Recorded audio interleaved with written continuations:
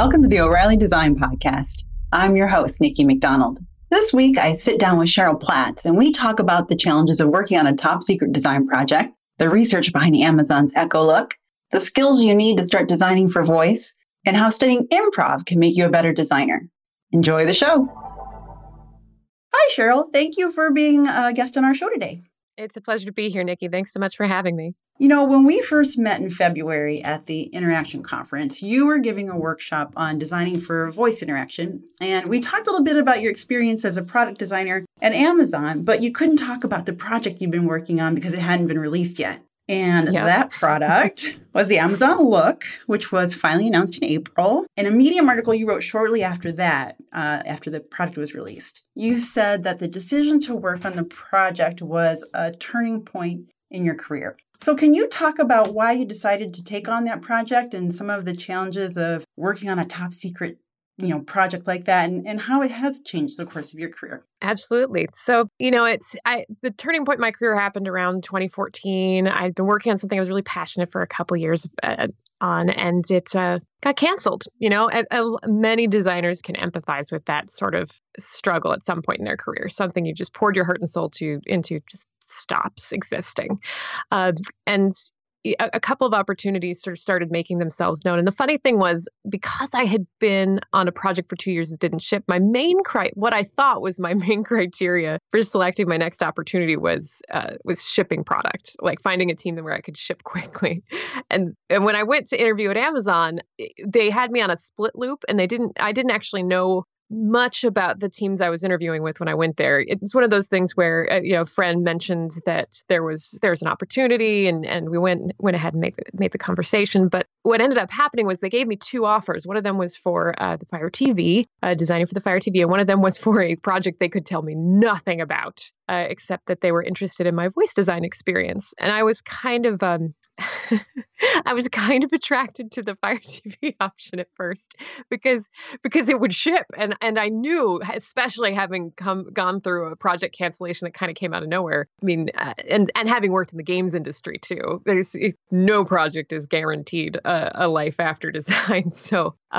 But Eva Manolis, who was the vice president in charge of the sort of incubation project, there's a concept lab at Amazon, and they had come up with the idea for the Echo Look. She was very convincing, and she managed to sell the project in the right way. It's like, I think you are the right person for this project. I just need you to take a leap of faith. And to be perfectly honest, there was just certain things that there were other goals I had that were being met by that project. I had been interested in natural user interfaces for a long time. And when they made it clear that I would get to work on natural user interfaces, that made a lot of sense to me. Eva has a great history in the tech industry. She was founder of Shutterfly. She used to work at Silicon Graphics. So I was really excited to work directly with someone with that kind of history in the tech industry. And I am very curious about large organizations and large corporations, Amazon being one of them. And I was curious about kind of seeing how they would approach new product. Because but the interesting extra context there is that the Echo hadn't come out yet. And no one knew about it. So I was really confused. Like, what do you mean you want me to do voice design at Amazon? Oh, yeah. Wow. It's hard to remember already a time before the Amazon Echo didn't exist, honestly, because I have one, and it's already so much a part of our daily life that it just seems like it's been around forever. So it's hard to imagine what you must have been thinking at that time without that already in existence.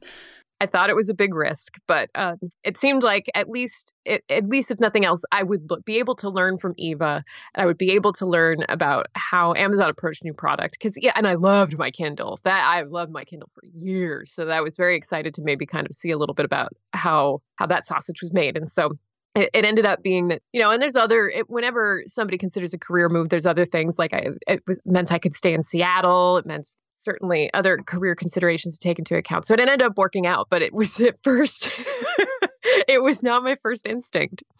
So what was it in your article? You kind of gave some advice to designers on, what it's like to work on a secret project that you can't talk about. Like, what were some of the challenges there? And maybe some advice you give to others who might be thinking about taking on a project like that or are working on one right now. Well, and it's a great question. And I don't know, the Windows Automotive project I worked on wasn't fully quote unquote tented, but it was kind of hush hush. And so I thought I was prepared, but I had never experienced anything truly this sort of secretive. And as a designer, that the being cut off and unable to talk about what you're working on, it cuts off a part of your process in a way that it is a little disorienting. Like, you cannot openly go to customers and ask them questions. You cannot openly go to other designers and ask them questions. And sometimes you can't even ask general questions without causing some kind of curiosity and alarm. Like, before the Echo came out, if I went and said, hey,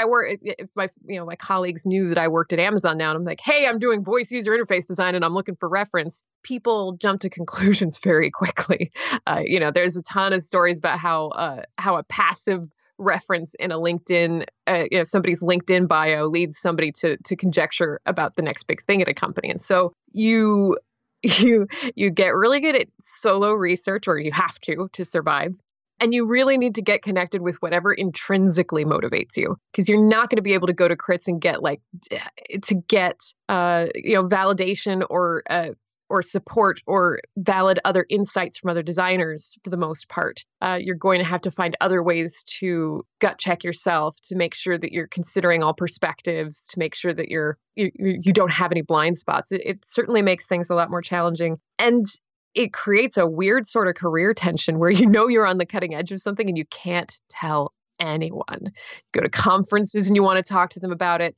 And if your product doesn't ship, or it hasn't shipped yet, even when you're interviewing for your next job, you end up in this weird situation where you can't really share everything you've learned without tipping your hand. Certainly, and I'm, since the Echo Look project, I ended up back at Microsoft, which was also a strange turn of events, and that definitely was a factor in that round of interviewing, was the fact that I couldn't talk about my work on anything related to the Echo Look or Alexa, because none of it had released yet. So sometimes it means that your ability to go out and capitalize on your career is delayed by up to a couple years if you're on a hardware project. Well, in this industry, when you can't talk about a project, do you think that maybe makes you even more desirable? That they think that must mean you're working on something, pretty amazing?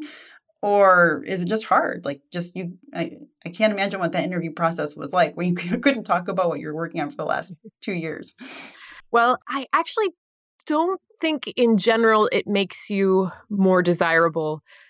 I don't think it hurts your desirability if you had a strong portfolio before. And that's like why in my article, I kind of, especially going through this process, my counsel to junior designers would be, don't jump straight into new projects. Because when I was interviewing for my next job, I had to fall back on the strength of my earlier portfolio. I could not point to my Amazon work. The other thing that being cut off for up to several years does is it cuts off your ability to network effectively. You have to get really creative. Like, if you want to stay relevant and you want to keep learning, you're in this sort of asymmetrical networking relationship where you can't really offer any of your experiences from the last couple of years or any of your knowledge, or you have to do it very strategically. And it's also, it was a real challenge coming in as a new employee to Amazon. And at large companies, it's important to get like your work out there, to get, executive sponsorship and buy-in, but you're literally disallowed from discussing your work with more than a group of 40 people in a company of 150,000. It's very, it's a real, it's a double-edged sword there. So, over time, we gradually increased the scope of who was allowed to talk about the project. And it was always such a relief when another designer got added to the disclosure list. I'm like, oh my God, I have so much to talk to you about. Please look at all this and tell me I'm not crazy.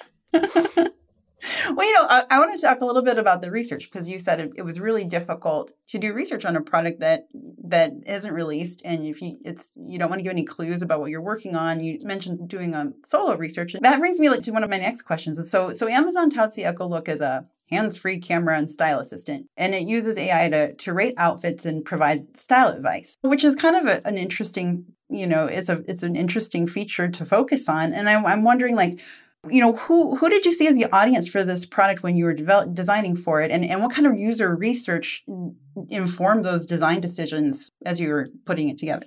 Yeah, it was really really energizing coming onto the project, even though when I came onto the project, I was employee number 3. There's Ivo Sutor ran the project, and then Maggie McDowell and Robert Zahner were the other 2 employees on the project at the time. And they had started the ethnography process. So the project up until that point had been sort of a blue sky pitch. It had met with some early interest from Jeff. And so the next goal when I joined the project was validate some of our hypotheses with ethnographic research. However, we could not let on that we were Amazon, or what we were very hardcore about making sure that no one knew what our goal was.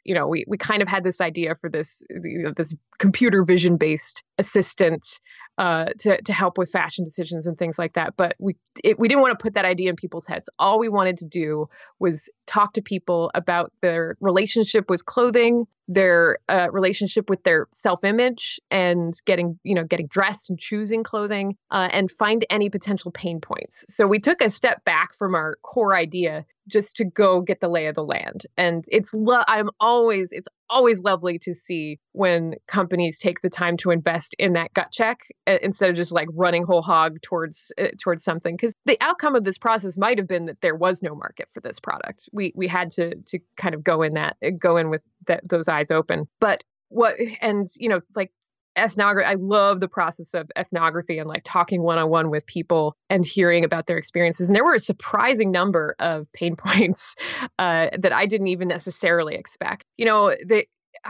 Over my 2 years kind of working on the Echo Look, a lot of time to think about clothing and fashion and like how my career got there. And at first it's like, wow, is this, I went from like cars and life and death stuff to fashion, and that was a little bit of a 180. But there's a wide spectrum between pajamas and couture, and in the middle there's a lot of tension. A lot of people want to put their best self forward. Not everybody has trusted friends or family who can give them advice. Those people who do feel fairly fashion sort of forward feel pressure to keep up. There's a ton of like body self-consciousness and dysmorphia and all kinds of stuff wrapped up in a lot of these decisions. And that happens on a daily basis. It's like paper cuts. You're making every morning you have to face all of these demons. What should I wear? What image do I want to project to other people? Am I projecting my best self? And what starts out maybe seeming frivolous to some folks really has a lot of deep meaning to a lot of customers. And certainly in early ethnography, we were skewing female, although we talked to some men also, and there were also pain points, similar things. Although, they kind of had different struggles, like they had a narrower window of fashion in which to work, and they had some different concerns, but some of them were the same, wanting to present your best self, or you're going out, especially dating. Oh, goodness. Anybody who is actively dating, lots of fashion tension, and that need for kind of immediate feedback. Like you don't always plan your dating wardrobe in advance, but taking a good picture of we've all seen the duck face selfies in the mirror, right? Like there's a whole category of folks who aren't posing for social media selfies, who are actually like trying to get feedback on whether or not they look decent enough to impress somebody. Like there's just so much there. So we did several weeks of ethnography in New York and LA and Seattle, visiting people in their homes, looking at their closets, documenting their closets, taking like measurements of their closets. And we did this with an external firm to maintain anonymity, but we sent a team member out to each of the studies so that we could get that personal sense of context. Then when we switched into more pre-production mode, it got a lot more challenging because it was a secret project limited to 20 to 40 people, depending on the point in the prototyping process. And so when we wanted to test things, we could only test them at first with those other 20 to 40 people. So you really had to rely on the people who had been disclosed on the project early on to give feedback. Like it was really limited. And so we developed a coping mechanism for later on to find employees that we could bring into the disclosure circle who matched our profile. And we actually, we put basically a selfie booth up in the building that we worked in. And there's an Amazon cultural thing with a phone tool icon you get for participating in things that help the company culture. And so we offered a phone tool icon if you took 10 selfies with this selfie booth. And that helped us identify the employees who engaged with that beyond the phone tool. that gave us like an inkling, like they might be people who would be interested in participating in our research and would match our profile. Because it's really tough. You don't want to just test with a bunch of average software developers on a product like this, because you would probably get the same reaction that you get from tech bloggers right now, which is a little bit WTF, why is Amazon releasing this thing? So we had to like find, and those people were there. We just had to find a way to find them without disclosing our plans. I need to back up just for a minute because this research is kind of fascinating to me. So when you were doing all the research for to discover the pain points of people, were there any like unexpected things you discovered? Was there anything surprising that commonality you found that really surprised you? I mean, I don't think it's too surprising to think that it can be stressful to pick out an outfit that makes you look good before you go out. But was there anything like just really surprising? Yeah, there were a couple of things. One thing that made me feel better personally, which is not the goal of the ethnography, but still, was the fact that many of the folks we talked to were their wardrobes were spread across multiple rooms. And so when we first talked about this project, and one of the lesser documented features of the look is the ability to catalog your wardrobe. And immediately a lot of folks who are maybe not as fashion engaged or just not really immersing themselves in the problem would be like, well, why do you need to do that? You could just look at your closet. And it's but then you go and talk to people who live in New York City or in an urban area, live in a very small apartment. They are rotating their wardrobe out to storage. So when they're shopping for winter clothes, their winter clothes haven't come out of storage yet, and they don't actually know what they have. They can't remember. They end up buying duplicates. And even folks who don't have that rotation mechanic, like there was a lot of, well, the master bedroom has most of my clothes, and then they overfilled into my kids' room. And also this, we had to use a couple of chests of drawers. And so there's literally no way to see all your clothes at once. And you easily start to forget things. And when we started using the device ourselves, once we had it, or once we had at least the little sort of selfie machine, the extension of that finding, right? Like, so if you can't see all your clothes and you start forgetting about things, adding a device like the Look and using it regularly means that you finally have that ability to look back at what you have, and you actually kind of start to spend less on clothing for a while, which is counter to what I think everybody might expect from it. Like if you buy it and use it for a while, I found this, like you start to find new ways to engage with clothing, and you remember, I actually don't need any more black pants. We are fine. Like we have plenty of them and they look fine. Do not buy those on sale. So there's that mechanic. And so there's this kind of dip, I think. And obviously the Look is very new. And so we're not going to see this for a while. But I think a lot of people will actually save money on clothes for a while as they learn to get the most out of what they already have. And definitely, I made me feel better. I saw a couple of folks who were like, yeah, my husband only gets half a closet. I'm like, okay, so I might not be the only one. And I think the other thing that was really interesting that we saw over the course of the research was we kind of assumed that giving people access to selfies like this, this full head to toe selfie would encourage a lot of public sharing. But when you really talk to folks about their fashion habits, that's not necessarily the case. There's not tons of pent up desire that's to post head to toe selfies to social media. No. There is a lot of pent up desire to share those images with trusted friends and family. And so when we talked to people and dug into it, it was like, no, I actually wouldn't post this to Instagram. I would use it all the time to send to my mom or my sister who lives across the country, or my best friend right before I'm going out on a date, or my boyfriend who's, somebody's, boyfriend or significant other. You start uncovering all these stories like long distance relationships, people who are separated for a long time, but pregnant moms who want to die. Like there's all this emergent kind of like self-documentation stuff, self-journaling and sharing with trusted friends. But it didn't cause this like explosion of narcissism, which I was worried about when I started. I was like, I'm building a selfie machine. We are building a selfie machine.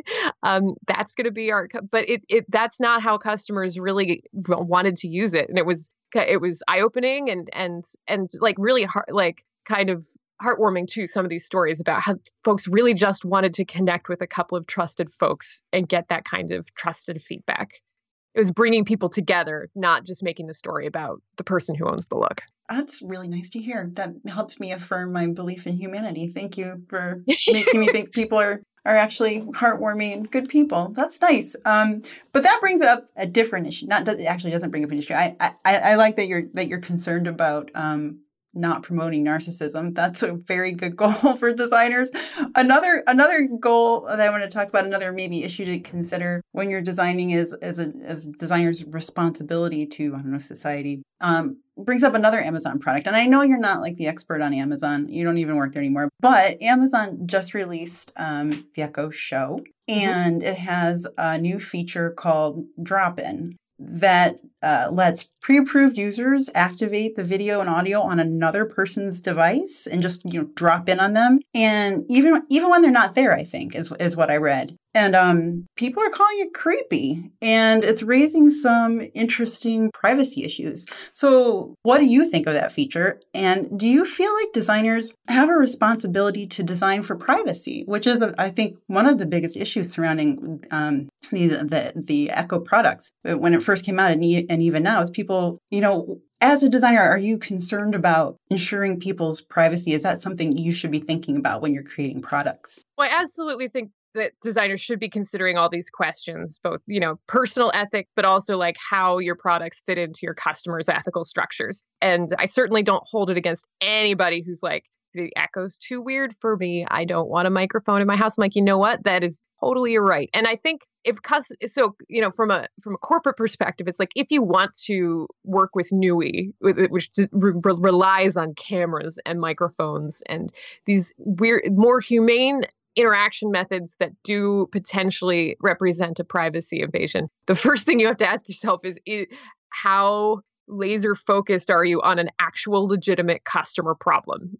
You have to be solving a legitimate customer problem. And, if you kind of dig into the Echo Show and the drop-in feature, the customer problem, one of the ones they're really passionate about is connecting extended families, especially elderly customers. And if you kind of dig into, and this is also like, if you dig into the comments on the Echo itself, one of the things that really set the Echo apart when it came out compared to, smartphones or other technologies available on the market at the time was the way it changed lives with its more inclusive accessibility sort of story. Like people who were mobility impaired or people who were vision impaired could still interact with the device successfully. And that means that the Echo has a better sort of penetration amongst, folks in the second half of their lives than your typical sort of early technology release, significantly so. And so you start to but you also start to hear that other side of the story. Like maybe, I put an Echo in my parents' house and it's working out really well, but I'm concerned they're getting older and I just want to check in on them sometimes. They're not answering the phone and I really just want to look and make sure they're okay. Or, these families who are across the country, so I feel like the Echo Show started with the core customer problem of I think that elder care kind of thing was like the really core killer feature. Like you have somebody in your family and you need a better way to provide some kind of care or service for them without living there. That transitional time between, like, hopefully folks don't have to go into assisted living, but between then there's a lot of stress.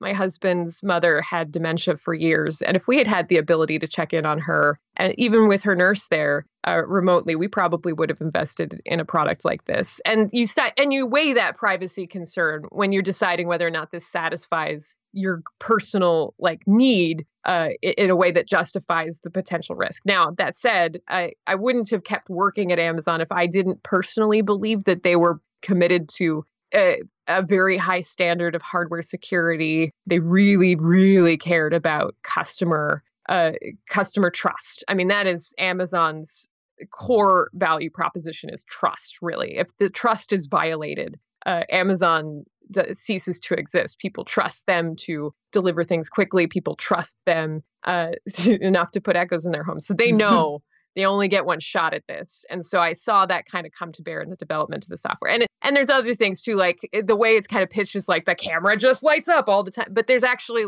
they put a lot of work into sort of a progressive disclosure method for the video drop-in. So it's not like a live camera. It's like, I believe I saw something in the video where they're kind of like sort of frosted glass at first, so you can't make out specific features while the other person decides whether to consent to the exchange. I know they spent a lot of time on that particular mechanic, but it's a meaty topic, and it's a lot of folks try to just tell consumers that security is important and you should just never do anything that's unsecure. But it's not really helpful. It's not meeting customers where they are. It's about like helping them secure the things that they need or want to live their lives. Like, how can they be the most secure given that they really decided that they do want a voice activated assistant because they're mobility impaired, or it just helps with their daily life?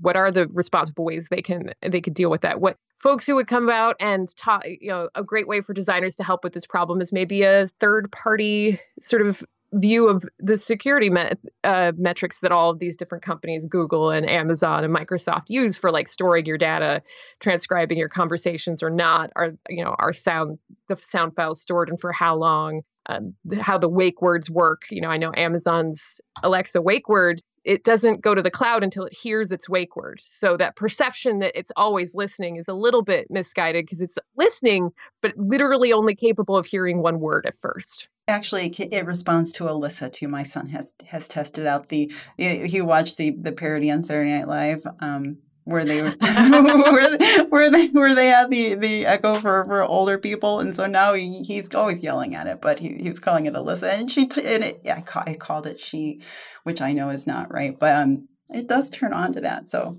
Alexa is something close to it. And that's fair. There certainly are false positives. And I loved that sketch so very much. And what was really remarkable to me as somebody who designed for Alexa was like, they went to the trouble to mock up the light ring the way it would actually look when you're like they clearly used the product. Like, I've seen a lot of parodies where it's like they just had, but like it was a weirdly loving parody. Wow.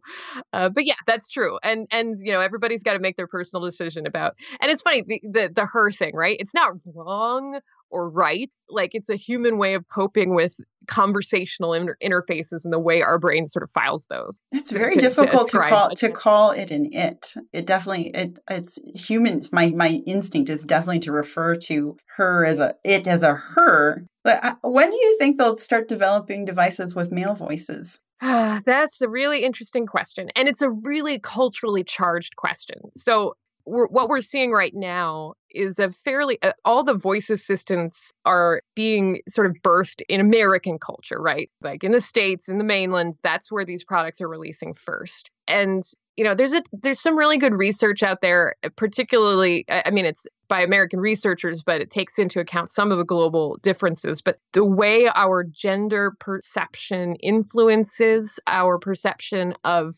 digital assistants. And when I got really into natural user interfaces, one of my managers on Windows Automotive recommended I go and read Clifford Nass, who is a researcher at Stanford, who did a ton of work on like how people perceive digital interfaces when they are gendered. And the fascinating thing was that there was cognitive dissonance when a gendered voice talked about a subject that was not perceived to be in that gender's area of strength. So, for example, if you had a woman talking about the inventory at Home Depot, there was cognitive dissonance. If you had a man talking about fashion, that was cognitive dissonance. And so if you're a company and you're trying to release a product that's going to be very disruptive and cause privacy concerns, and I did not work in the initial release of the Echo. So this is me talking on myself and not on behalf of any company. But my guess is that if you're a company looking to make this really disruptive wave, you have to minimize cognitive dissonance elsewhere to get people to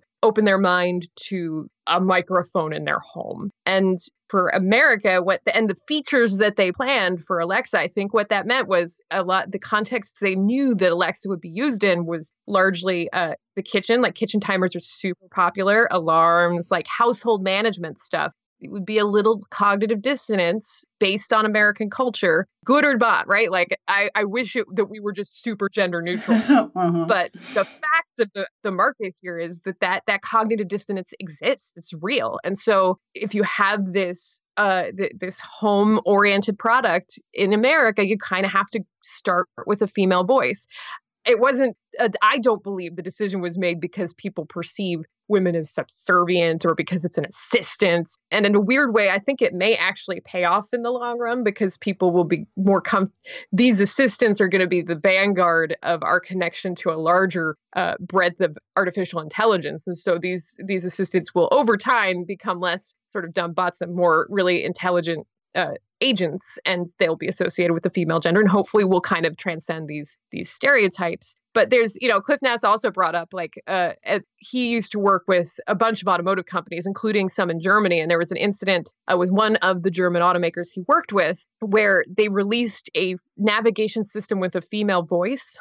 And they ended up having to recall that software because they got so many complaints from German drivers that they did not want to accept directions from a woman. And so there's that cultural difference and like the cognitive dissonance with the gender thing again. And so like if you release in Germany for the first time, would it be different than if you released in America? So it could be that eventually one of these companies wants to break into a culture where a male voice would be perceived as more authoritative or more welcome. And that's when we start to see what a male assistant voice. It could just be that the demand sort of gets out there. And we start to see male voices, but it's really complicated cultural question. And when I was working on the Alexa team, we did have conversations, and I don't think we ever came to a satisfying answer. Like, if you study linguistics, there are certain patterns of use of pronouns and verbs and adverbs that are associated with being feminine. And is it our responsibility to match people's expectations of a female voice, or is it our responsibility ethically to challenge those perceptions by making it a non-traditional, non-feminine sort of grammar construct? It's like kind of when you start thinking about it, like, oh God, I really don't know how to answer that question yet. And hopefully some folks will experiment in this space. So many new issues for designers to consider when they're making products. I know you give a pretty popular workshop on how to design for voice user interfaces. So how can visual designers start designing for voice? What are some of the key concepts they need to understand? Words or concepts, how do they get started? What's the most important thing to know? Well, and the first thing I would tell folks is just remember that those of us who have participated in voice design or considered voice designers didn't really do voice design years ago. It's not something I was taught at Carnegie Mellon. We worked on Palm Pilots. That's what they were teaching at the time. So, don't self-select out just because you don't have that experience yet. The folks who became mobile design experts didn't self-select out because they'd never designed for an iPhone before. No one had designed for an iPhone before. There are some folks who have a head start because they started out a lot of times in computer science and linguistics and sort of made the transition to design because that was needed. But I think and you have to understand where you want to fall on the spectrum. If you are motivated by visual design, making a transition to being a full-fledged voice designer may not be for you because you don't touch a lot of Photoshop. I spent my year on Alexa. I didn't use Illustrator or Photoshop. It was very strange. But so if that's you may want to focus on multimodal interfaces like the Echo Show. Go start spending time with that, understand how personality is conveyed, how the relationship between the system and what's being spoken so that you can have that level of conversation with the folks working on those products and kind of pitch yourself in that way. If you are drawn to natural user interfaces and you do want to dive deep on voice and maybe throw away your copy of Illustrator, then you're gonna need to fall back on your information architecture skills first and foremost, because a lot of your time is spent building out the flows that represent the customer's journey through the conversation and what different actions can be taken at each step during the conversation. And a lot of time is spent at that stage because this is a very rough generalization, but it more so than in traditional GUI design where you kind of spend about 80% of your time working on the core cases and then 20% on errors. On voice design, it's really the opposite. You spend about 20% of your time working on core cases because a lot of times they're just magical. Like Alexa, just set a timer for 15 minutes. It just works. But what doesn't always work is Alexa set a timer Alexa wake me up tomorrow morning. That's not enough information for her to do the alarm. We got to figure out how to get enough information for her to set the alarm. So you spend a lot of time working on malformed inputs, incomplete inputs, changes, confusing concepts, and adapting to things like accents and gender, all kinds of stuff like that. So, and then what you'll probably have to learn, unless you are lucky enough to have had experience in this sort of thing is a bit more of content design, a bit more comfort and familiarity with things like creative writing for a person that is not yourself. And so if that's something you're not comfortable with, maybe take a screenwriting class or a playwriting class, or just start reading plays a little bit more, or take an improv class to get comfortable with kind of storytelling. But, on Alexa, the voice designers were the front line for content. They had content designers, but a lot of times it was our responsibility to handle most of the writing, and then they would help us with the really rough stuff or the edge cases or consistency or things like that. And as voice design sort of spreads itself out amongst the design community, you're not going to have a one-to-one content designer voice designer ratio. So you're going to need to be comfortable enough to write good, crisp dialogue. That is actually great advice. People have said, I've heard for, a long time, to be successful, you need to be able to write, you need to be able to speak. You can't just rely on your design skills. You have to have all these other skills you might not feel are natural to you. But this is interesting to see that you need to know how to do creative writing to be able to design these interfaces. I hadn't thought of that, but it makes sense. Yeah, it's this weird hybrid of creative and technical writing. It's somewhere in the middle. Like the creative part is the personality, which you don't want in every utterance. I want to be very clear about. You don't want every prompt to be full of personality. That's another thing we talk about. We could go on for hours about personality and when it's appropriate. Oh, we could, and I want to. Maybe that can be our next conversation. That's so fascinating. Like, I think that probably is the next step, right? Building personality into these voice activated devices. And I think, wasn't there a new feature that Amazon just released that allowed whispering? Is it like they've added the ability to control some of the sort of inflection and tenor of her voice? And there's a markup language called SSML, which allows you to mark up text with speech characteristics. And so I think they've extended their SSML markup to reflect things like have these words be whispered. I mean, obviously it's much more concise than saying have these words be whispered, but so you can mark certain portions of the text, and you can use SSML to indicate places where you really need a vowel to get hit in a certain way, because though every synthetic voice technology is a little bit different and it's very proprietary. The way Alexa generates her real-time text-to-speech is different than Cortana's and different than Google's, and it's based on different core content. And so as a voice designer, you would sometimes find that like you put your text into the text-to-speech system and it would come out weird. Like she'd get really uppity, upbeat about a word that should not be upbeat in that context. Like, there's going to be thunder today or something. Like, why is she doing that? And so you have to use SSML to kind of like get her to calm down. So this gives you more control over that sort of thing. Being able to do up inflection at the end of certain sentences could have a big impact on how she's perceived. I haven't seen it used terribly much, but I think they might have used it. And again, I don't work for them anymore, so I don't know about the back end stuff, but I do use I use Alexa a lot at home, and for the home automation stuff, small changes, like when you say turn on the lights, she says, okay. But she used to say it very specifically, okay. It was very kind of flat. But now, in the last week or two, they changed that. So she goes, okay. Like she's excited to be doing it. And it's interesting. It's a different emotion just from kind of going up on the end of that very short word. Now, you could argue that maybe it's a little bit artificial to be excited the 1,000th time you've turned my lights on.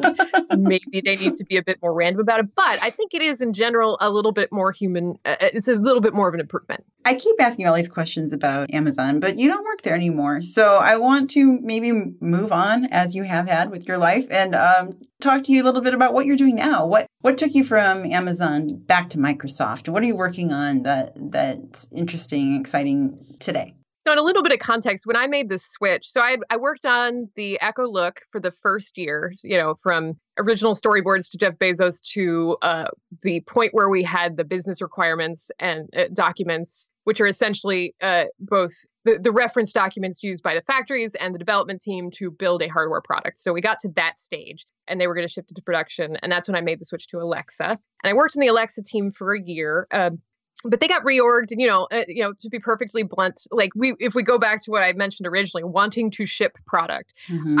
I do not regret going to Amazon for a second. I learned so much, and this whole voice design journey has been so, and not just voice, product design. Working on the Echo Look, I was working on all of it, and it was really fulfilling. But I did get to the point where everything I was working on was still on a 1 to 2 year timeline. And I was just really hungry to work on some features where I could get immediate customer feedback and I could talk to other designers. There was also a little bit, I saw this need because we kept interviewing people for voice design. And I couldn't talk about it because I was working on it at Amazon. And it was like, there was too much of a risk I would betray secrets. So I needed to separate myself from that to do what I do now, which is teach my workshop and kind of go around the world, sharing what I've learned and what I've been taught by awesome folks like Samantha Kierkegaard over at Amazon and Lisa Stifelman over at Microsoft. There's some fantastic folks who have shared their knowledge with me, and I wanted to do that also, but I needed some space. And it's going to sound weird, maybe, to some folks, but I've always liked the server space.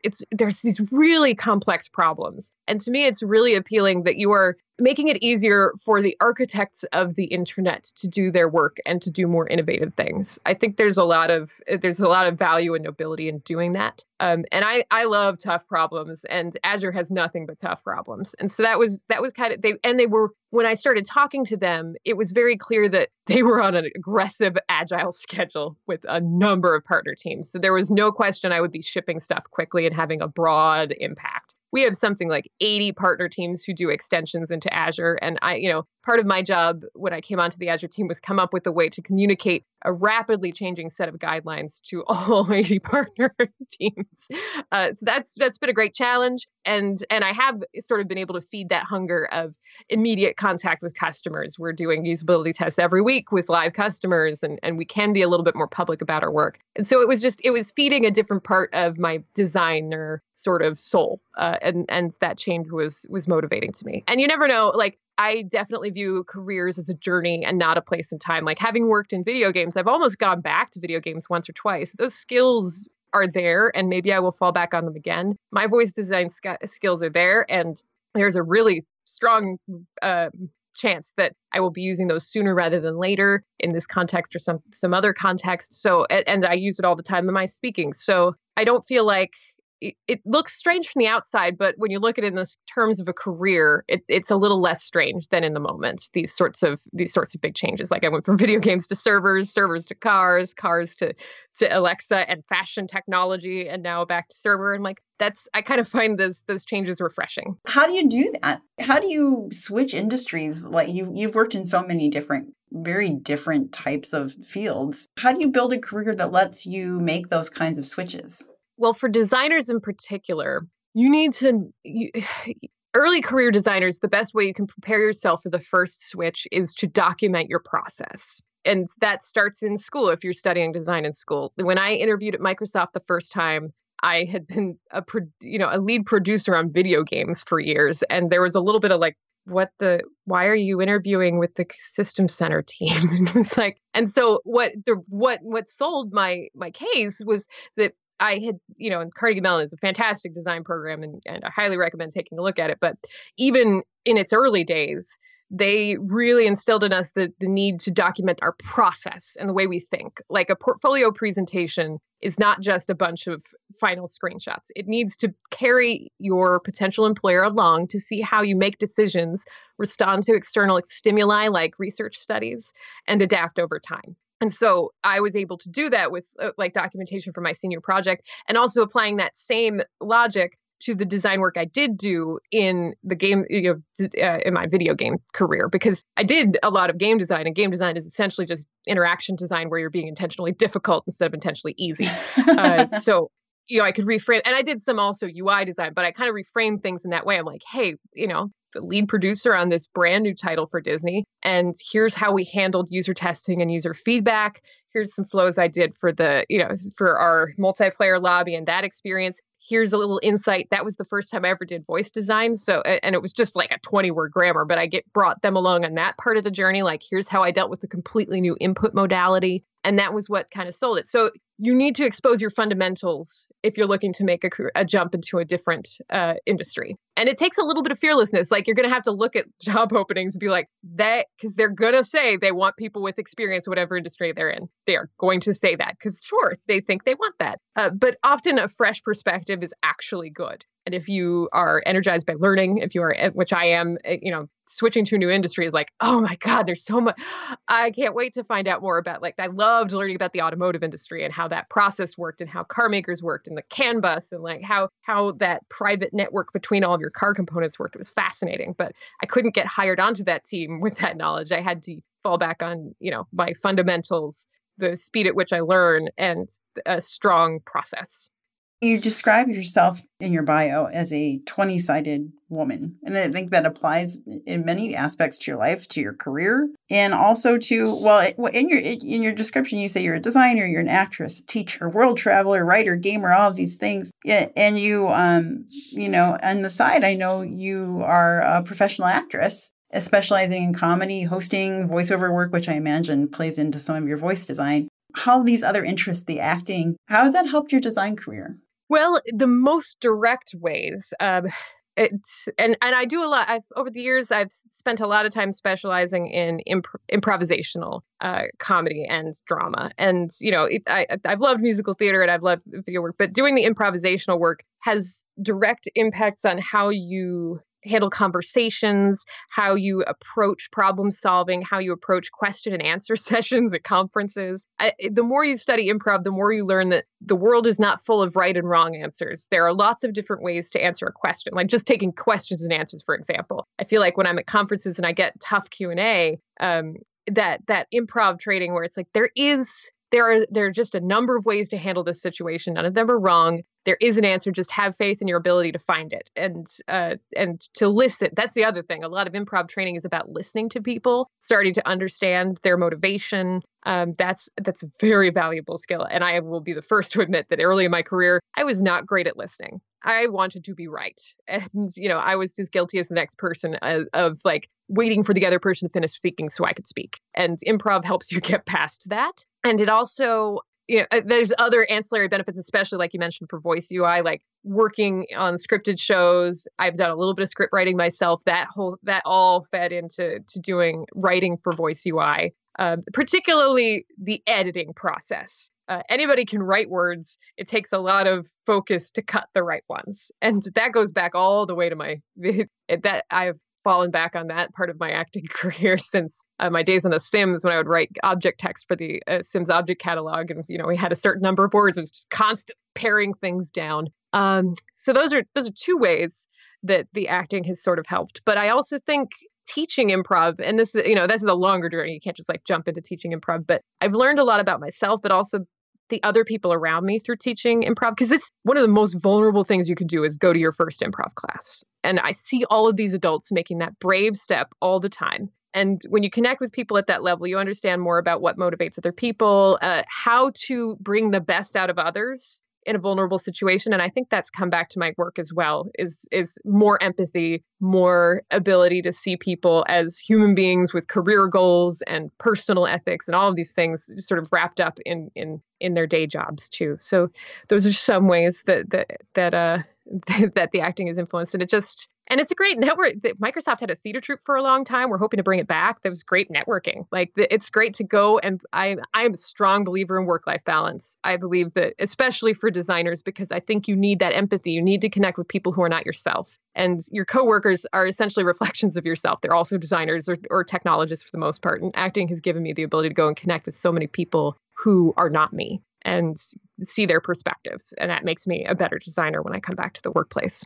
I have really loved talking with you today. There's so much more I think we could talk about. We could talk for hours about your work in all the different, in automotive and Disney and video games and, just everything.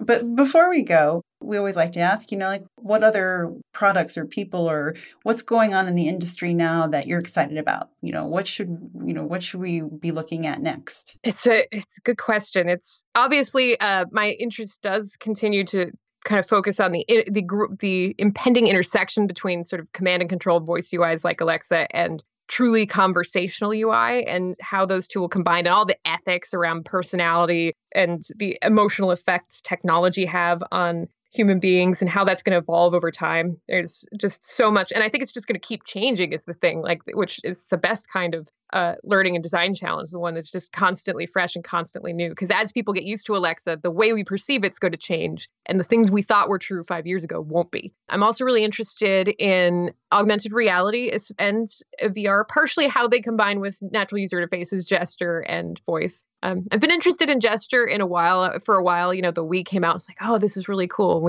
I've played with gesture on a couple of the projects I've worked on, but it's never really taken hold. But keeping an eye on all of that as it collides in the sort of augmented/virtual reality spectrum. We get to play with virtual reality back in the early 2000s back at Carnegie Mellon, and it's funny that it's come full circle again and come around. But again, like all the emotional impact to people, there's just such great potential there. And with great power comes great responsibility. I think it's important for designers to engage early to make sure these things are used ethically and for the most value. But industries I'm interested in, I'm very interested in the healthcare industry because of my personal sort of journey through life. And there's a couple of other design problems that have always intrigued me. Like, why, when you go to the airport to check in and you give your name, and my name is about, my name is 12 characters or maybe 11. I've never actually counted, but why does it take 50 characters to make that entry? Why does it take, like, there's still so much opportunity for those folks in the travel industry to make those things more efficient. And I think all designers can empathize with that, constantly seeing those questions and those problems around you. Like, I'm constantly seeing them, and there's always interesting questions out there. But I'm really, really drawn to the ones that have emotional impact on our customers and other human beings. Thank you so much for joining us today on the podcast. It was a pleasure having you. Well, thank you so much, Nikki. Folks can reach out to me online if they want. I'm very engaged on Twitter and on Medium, and available for workshops if folks are interested. And I hope we'll get to have future conversations. Thanks so much, Joe O'Reilly, for having me. Wait, tell them your Twitter handle. I should have asked and I didn't. My Twitter handle is Muppet Aphrodite. Yes, I'm an odd duck, and so is my Twitter handle. My very first job was at a theme park, Sesame Place, where I played a character for 3 years. And the Aphrodite part was a joke about how everybody, because I was on early bulletin board systems, and I was generally the only girl, and everyone just kind of assumed you were some kind of mythical, magical goddess. I'm like, I could be and so it's just like a poke at the way people freaked out every time a woman locked onto those boards. It's like, what's the least Aphrodite-like thing possible? Oh, the fact that I'm a Muppet. Okay, great. Okay, so I wanted to play with cognitive dissonance even at that age. So people can find you on Twitter at Muppet Aphrodite. And now we know why, which is yes. Another question I had. Now I know. Okay. Thank you so much. Enjoy the rest of your day, and hopefully we'll talk to you again soon. Thank you so much, Nikki. You enjoy your weekend. Thank you for listening. You can find Cheryl on Twitter at Muppet Aphrodite. If you like the show, remember to subscribe and rate us in iTunes, Stitcher, TuneIn, or SoundCloud so you never miss an episode.